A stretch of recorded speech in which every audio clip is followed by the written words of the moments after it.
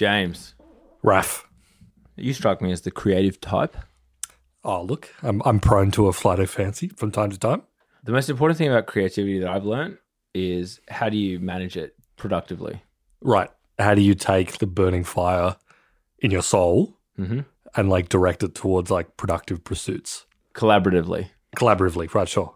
Working with other people to like create something bigger than yourselves. Yeah, exactly. And then if you were to do that, what would you value it at? $1 trillion.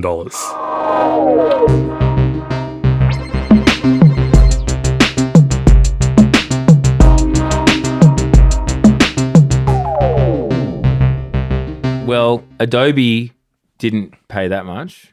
Okay. They value it at 20 US. $20. No, like when we're saying numbers on down round, you have to assume it's billion. Oh, okay, cool. At any time. Yeah, and that's to you, the listener, too. If we say a number, you have to add 9 zeros. That sounds right, yeah. Yes, Adobe, one of the most hated companies on the planet. I would say more hated than oil companies, more hated than arms dealers. Yeah. Tobacco, big pharma. More hated than any of them. Lawyers. Oh, say no more. Has bought a little design software called Figma for $20 billion, which immediately makes it one of the biggest software deals of all time. I'm pretty sure it's in the top 5. Yeah. Which has rocked the design world. So a little bit of context. Figma is basically a collaborative design tool.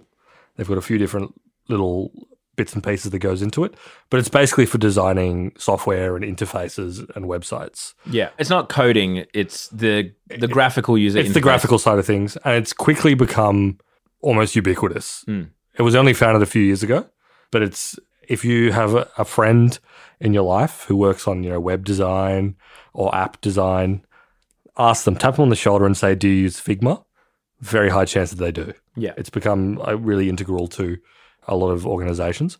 And one of the reasons that it has is that it's very, very pleasant to use. Yeah. If you're a graphic designer who's familiar with the Photoshops of the world, you can pick it up. It's easier than Photoshop, and it's very intuitive, and you're designing kind of, app UIs and newsletters and that kind of thing very simply. And you can very simply then pass it on to whoever you're, like a dev who can see all the padding numbers and blah, blah, blah, and very quickly reproduce it in code. That's right. They've also got a tool called FigJam, which is kind of like a collaborative whiteboard tool that lots of organizations use now. And this is also one of the key things. It's collaborative. Unlike Photoshop, you can have multiple mouses floating about. And doing stuff all at the same time. Really easy to get work from one person to another. It's all in browser. They're really knocking it out of the park. Anyway, so Adobe, which you may know as the company that offers the Creative Suite, which has everything like Photoshop, Illustrator, Lightroom, among others, and also Adobe Reader, PDFs. Just listing off things Adobe does. But they, unlike Figma, have a series of like basically dinosaur-like applications. What Adobe basically is, at the end of the day, it's almost not even really a software company. It just like kind of just collects rent. If you are a creative, you kind of need to have the Adobe Creative Suite. Yeah. It's sort of compulsory. And yes, Photoshop has been the standard for decades now. That's kind of like powered their business forever. They were one of like the very first companies to really make a huge bet at scale on subscriptions. Back when it was kind of like still a bit weird. They used to say, so you're more of a creative designer type than I am. Thank you. But I seem to recall that it used to be the case that a new Creative Suite, new Photoshop, whatever, would come out, and I don't know what the cadence was, like once every few years. Every few years. And then you would pay like $1,000 basically to get the whole suite. So you were up for that. But once you bought it, CS5, CS6. You would own that, and then you could use it however you wanted. But in 2013 or so, they made the pivot to a subscription offering. Which was revolutionary, as you say. Yeah. No one had done that at the time. Everyone was very pissed off. Everyone was still in mindset of, I buy software and I own the software. But as a result, they've basically turned into, as I said, a company that sort of just like absorbs rents. So like, again, if you're creative, if you're working in the creative arm of a business, they've got to pay Adobe to get all this stuff because it's the standard. Everyone uses Photoshop files. Yes, there are alternatives. Like I used to use, my use of Photoshop is pretty minimal, just like making images for like my newsletters and things like that. And like when I was in the media, like making header images for posts, I used something called Pixelmator, which was only like 20 something bucks. And it was fine, but I'm not a professional creative. I couldn't get away with that forever. If you're proper and that's your job and you're like fully into it, you got to have access to the Creative Suite. So a lot of people are actually quite mad at Figma for being acquired. Well, because as you say, the thing with Adobe is they're incredibly aggressive and incredibly annoying. In order to use Photoshop or Illustrator or anything nowadays, you have to install on your computer the Adobe Creative Cloud, which is really intrusive. Anyone who's looked at your performance monitor or whatever I still call it Control-Alt-Delete, even though those aren't even the activity commands. monitor. Activity monitor, yeah, on a Mac. But the Windows Control-Alt-Delete is still ingrained there from decades past. You'll see a bunch of Adobe things running in the background at all times. It basically installs like a fuckload of like spyware in your computer just to run it, which just like sucks up your processor. And then if you want to save anything in Photoshop, it will default to saying, yeah, we'll save this in the Adobe Creative Cloud, which no one wants another frigging file storage platform like Creative Cloud. And you say like, don't save it there. It's like the saving experience.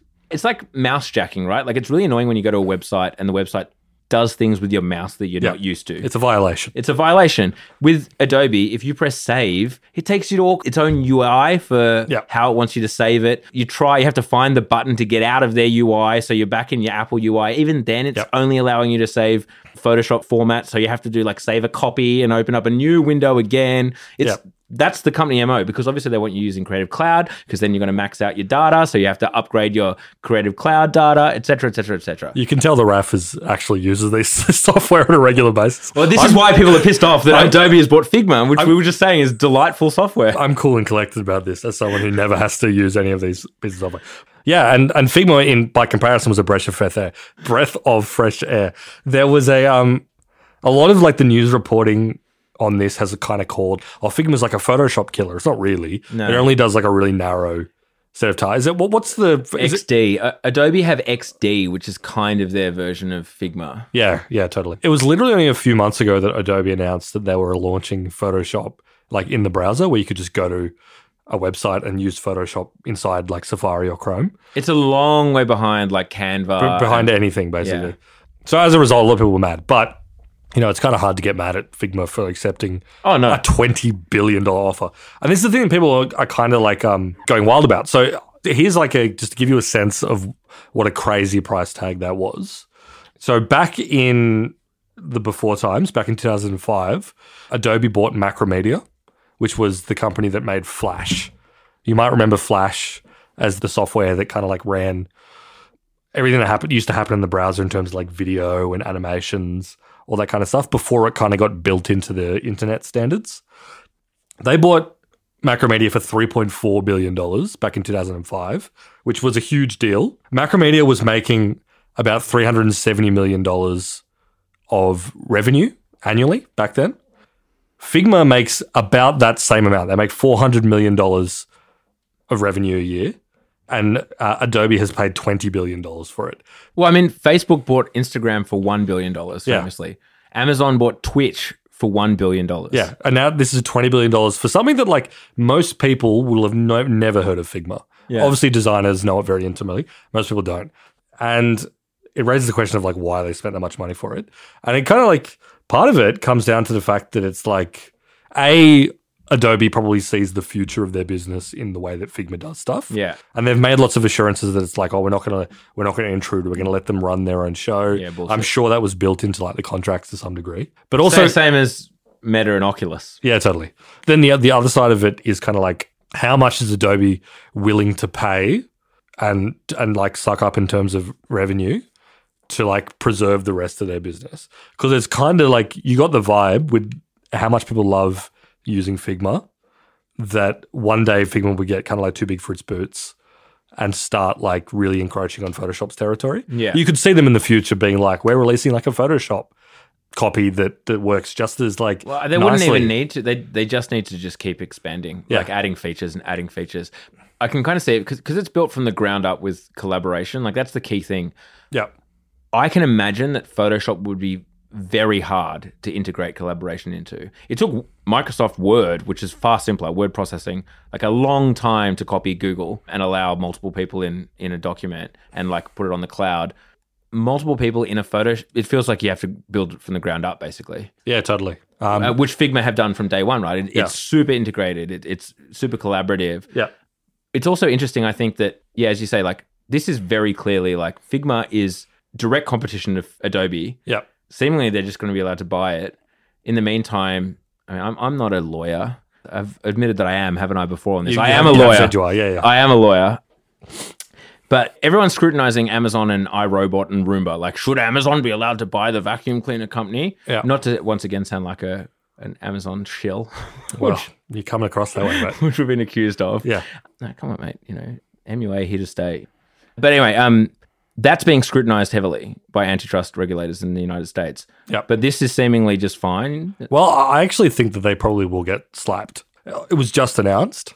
I'm pretty sure there will be scrutiny on this. And I reckon there is, and I've read some analysis that suggests like it is a fairly substantial risk that they could get some antitrust attention, which I think is completely fair. Yes. It's like, if given Adobe, as we've said before, is a very aggressive company and they're very good at making their products sticky in all kinds of ways that are basically unethical or like make the experience absolute dog shit for the average person using it. Yeah. And for them to just like throw their weight around and keep buying out anyone that looks like they're going to possibly offer the ability to do things in a different way is interesting. But there's obviously a few products coming up. Obviously, the other elephant in the room is Canva. Yeah, who just announced. Homegrown heroes. Indeed. I'm sure there's plenty of people at Canva look busting out the calculator right now. Yeah, potentially. I do wonder what the go is there. But Canva have done very well, and they have kind of like quite smartly been like, all right, well, there's a tier of creativity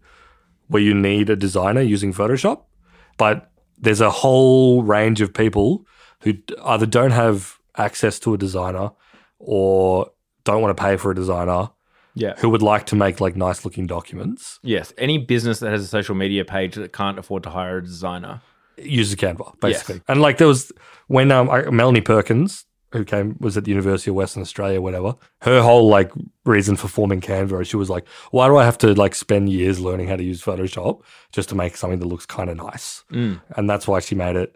And now they're kind of colonizing that lower end of the market. Well, they announced shortly after, they had like CanvaCon or whatever it's called. I don't know what the name of it is. Yeah. But they've now announced Google Docs equivalent. Yeah, totally. All these other products, which some of them are very interesting. Like we were talking in the AI art thing about how AI art will kind of be like a feature of, I think I said like Illustrator in the background, but Totally. Canva are already integrating AI generated art into the Canva And product. it's a no-brainer, yeah. That's a fantastic product. But like all of these businesses, one of the problems with these insane valuations, like the same thing was true of Dropbox. Dropbox can't just be a file sharing company, right? Yeah. Like in order to justify the investment that's gone into them, they have to also have Dropbox docs and Dropbox spreadsheets and keep building up they and have to be offering new stuff. Yeah. the everything app and chat and like Yeah. they have to be the everything app in order to justify these huge valuations. And my fear with Canva is like they could be a fantastic, easy to use photo editing, but also they're moving into video and animation, makes perfect sense. But like docs as well, like and they're moving into these kind of worlds where it's like, is a business going to be not using, Google Drive, not using Microsoft Office, they're just using Canva? Yeah. 'Cause, I mean, the way that they've pitched it is like, I don't think Canva thinks that they're going to be just like a word processor. Their kind of thing is like, we want to apply the same thing we've done with designed images or whatever to documents. So if you want to make like a sexy looking document that looks like laid out by a proper designer, Yeah. rather than just like Which a lot of people use Canva for. They use it for like presentations or whatever. totally. And so they were like they're betting that will work, and maybe it will. The thing that and a few people have commented on this, I think is really interesting, is it kind of feeds in with all this Canva stuff and all the Figma stuff. Is like Figma, you would think that Microsoft Office would be the easiest thing to disrupt, as compared to like Photoshop. Photoshop is really sophisticated. It's a really complex piece of software. They have like 25 years worth of like research into building it versus like Microsoft Office. Surely someone has figured out a way to do Excel better, right? Yeah. And the opposite has played out because Google, what's it called, Google Sheets Yeah. is, I mean, it's nice for when you want to collaborate and whatever, but like Excel is still the king. If you're like a guy who works in finance or whatever and you've worked out how to build like crazy little applications in Excel or weird calculators or It's effectively models. programming. I mean, Programming, yeah. How many literally deals worth hundreds of billions of dollars have fully been run via an Excel spreadsheet? Yeah, totally. It's one of those things where you would think Google would be able to find a way to make Sheets kind of do that, but they haven't. Excel is still top dog, can't be unseated. And it's really funny to watch like Photoshop instead, which what you would think is a more complex platform, get challenged from all these different directions. Because Excel doesn't really need disrupting. Like Excel is very usable. That's the whole thing with Photoshop. It's a steep learning curve. I was kind of brought up on Photoshop from cracking it basically back in the day. Yeah. And my good friend goes by the musician name Joyride. He was a gun at Photoshop on the phone. Like I think it was called Photoshop Express. Oh yeah. Or was that the new one? Was that whatever like the old one was? Was that like their first one on iPhone or whatever? Yeah, their first one. They've gone through several iterations. He was an absolute gun at that, and I was like, "Oh man, you should really just try Photoshop. It's easier than the phone." And he was just like, "What the hell?" Like, he could not work it out. And fair enough, because like immediately I was like, "Oh no, you got to rasterize the image." He's like, "I've got to what?" Like yeah. It's so unintuitive. What was he doing on the phone? What was he doing? Yeah. Memes mostly, right? Memes, just cutting images out and putting them on different backgrounds. It's the fundamentals of comedy. Yeah, like cutting out a face and putting it on the top of an animal, that kind of stuff. And to think that like our kids are being denied that because they can't figure out Photoshop makes me sick.